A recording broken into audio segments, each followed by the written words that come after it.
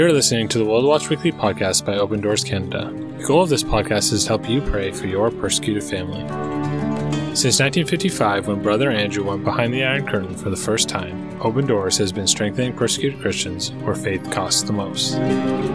For more information about Open Doors Canada or about the World Watch List, please visit our website at www.opendoorsca.org. Enjoy today's episode.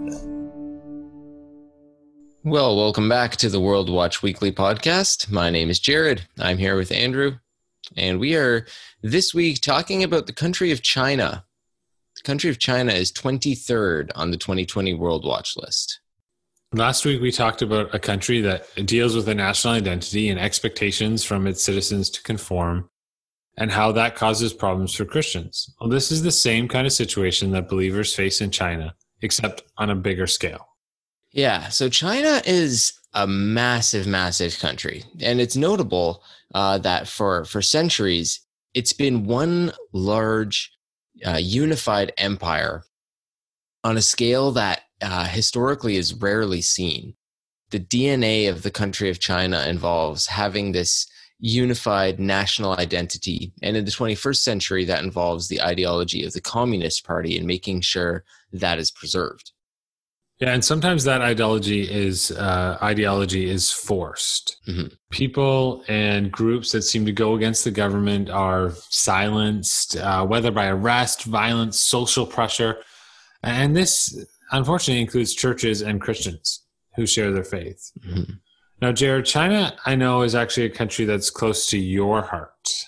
Yeah, that's right. So a few years ago, and this was actually before I even got involved with Open Doors, I had the chance to travel to China, and I was able to work with some local believers and worship with our persecuted family in China. And it was an amazing experience. I can imagine. So what were your interactions like with Chinese Christians?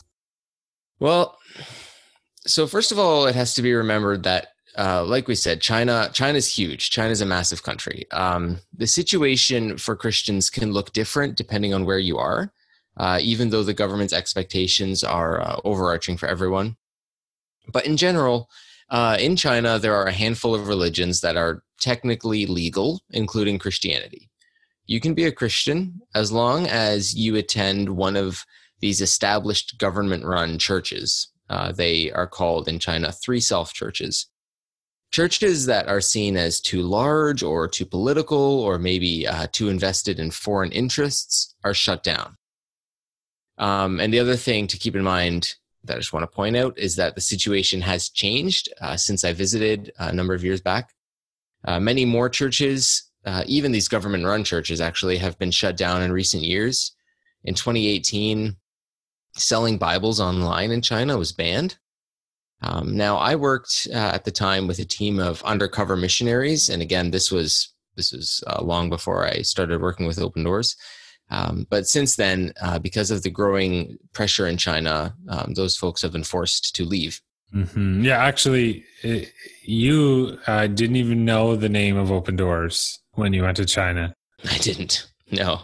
So in China, the state comes before all else. Yes. Children under the age of 18 now are restricted from attending church or Sunday school, and religion in the public sphere is banned.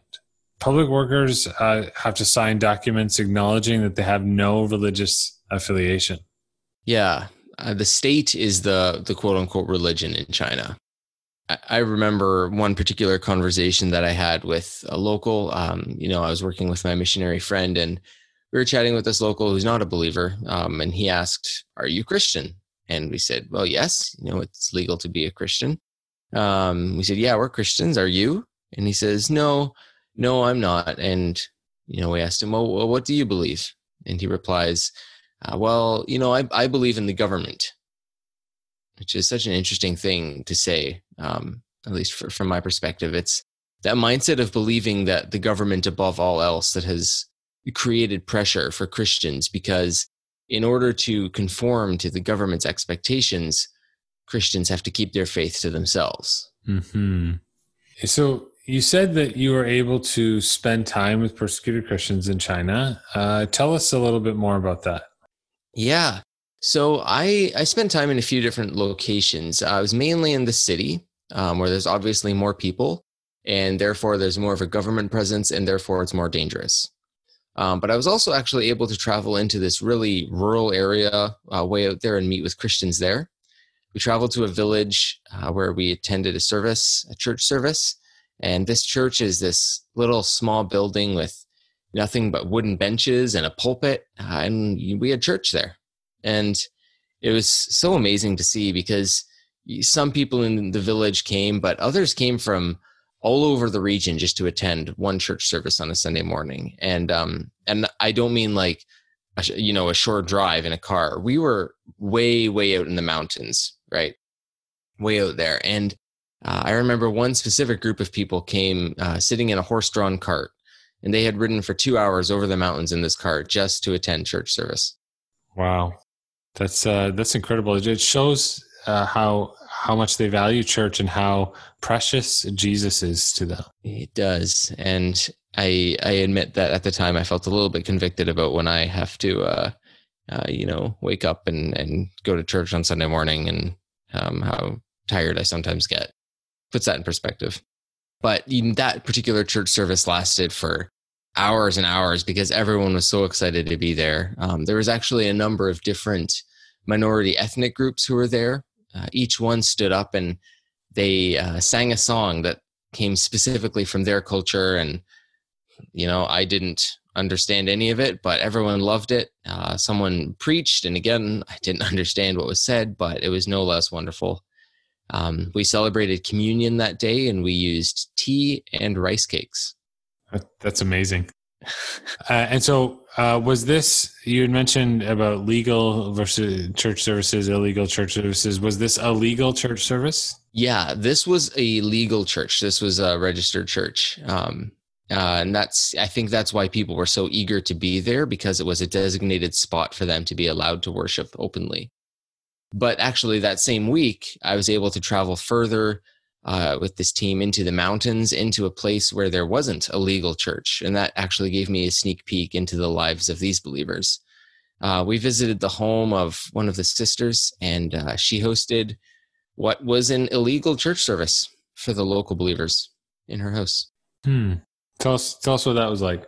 Well, it was at night, like I said, in someone's house. Remember earlier I said that the situation changed depending on where you are. So this is way out in the middle of nowhere, like I said. And so truthfully, most of the locals in this little village who aren't Christians themselves, they honestly don't care that much. I think there were actually people at the service who weren't Christians. They were just simply there because it was a social gathering. For them, it really wasn't a big deal. But it doesn't mean we weren't careful because, after the service, we drove out of the village in a car with no lights on through a road in the forest so that no one would follow us. They knew that if there happened to be someone who decided to alert any authorities, there absolutely could have been trouble for people who were proselytizing against the government. Yeah. But we were in this lady's house and people were singing and dancing, and they certainly made no effort to be quiet. It was a beautiful, beautiful thing. Yeah. So even the threat is there, and it goes to show again how it's the government in China that wants to keep everything according to one strict standard. Yeah, exactly. And it gets a lot worse for Christians who live in an urban area. So, in this place where I attended church, there wasn't that much of a government presence. And like I said, the locals aren't really the ones who are concerned about it. While I was in the city, I didn't attend any church services, not at all, even legal ones, for fear of drawing attention to the people whom I was working with. Right.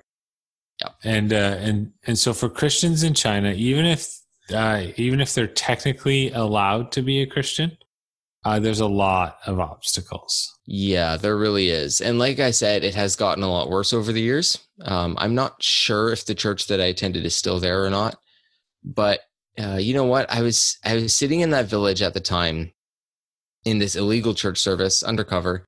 I was chatting through a translator with a Chinese Christian widow, and I was thinking about all these obstacles that she had faced.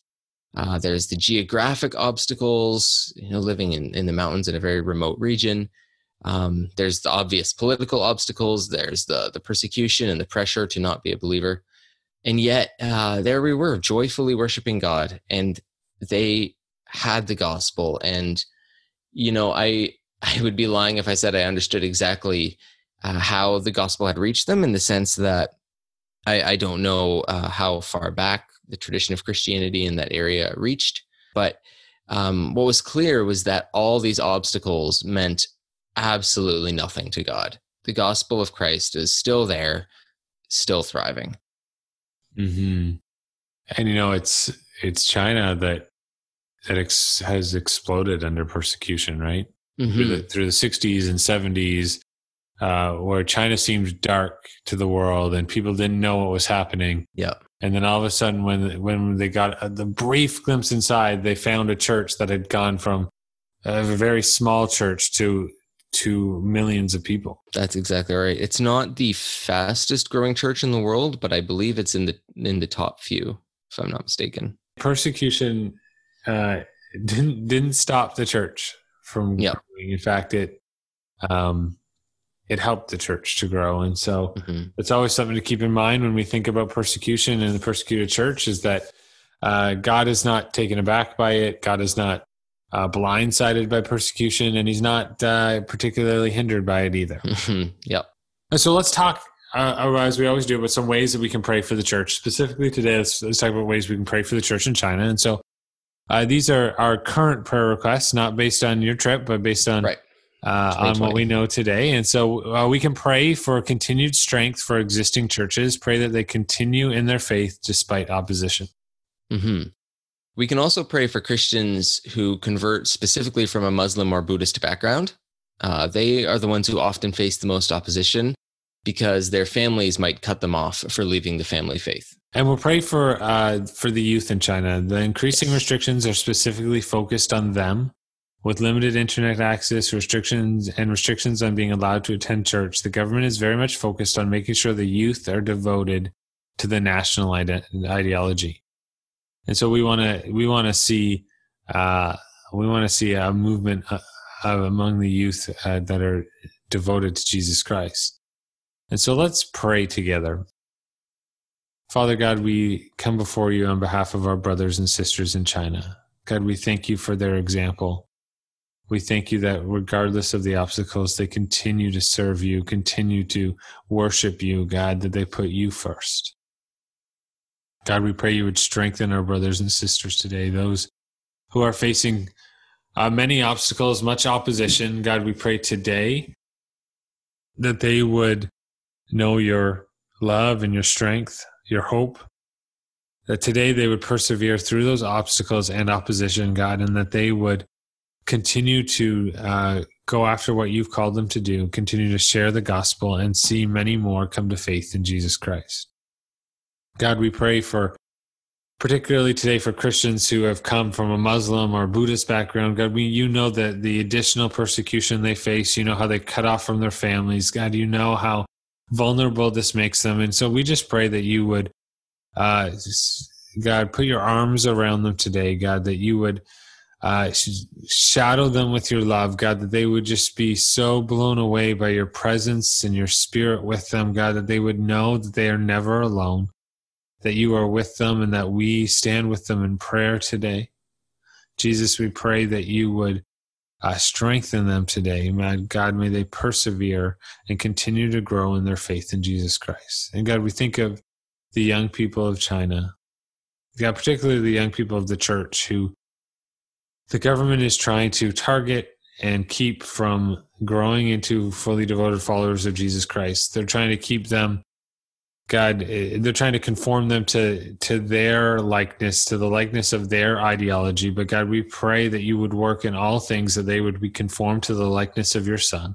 God, that you would raise up a generation who would be so devoted, so on fire for you, God, that they would continue to see the church grow at an unbelievable rate, God, that many would come to faith in Jesus Christ across China, God, and that it would overwhelm the country with the love of Jesus Christ. God, may your gospel continue to be spread. In your name we pray. Amen. Well, thank you for joining us this week for the World Watch Weekly podcast. We hope you'll be back with us next week. In the meantime, please give us a follow on social media at Open Doors Canada. And don't forget to subscribe to the podcast wherever you're listening to it right now. We hope you have a great week, and we'll see you next time.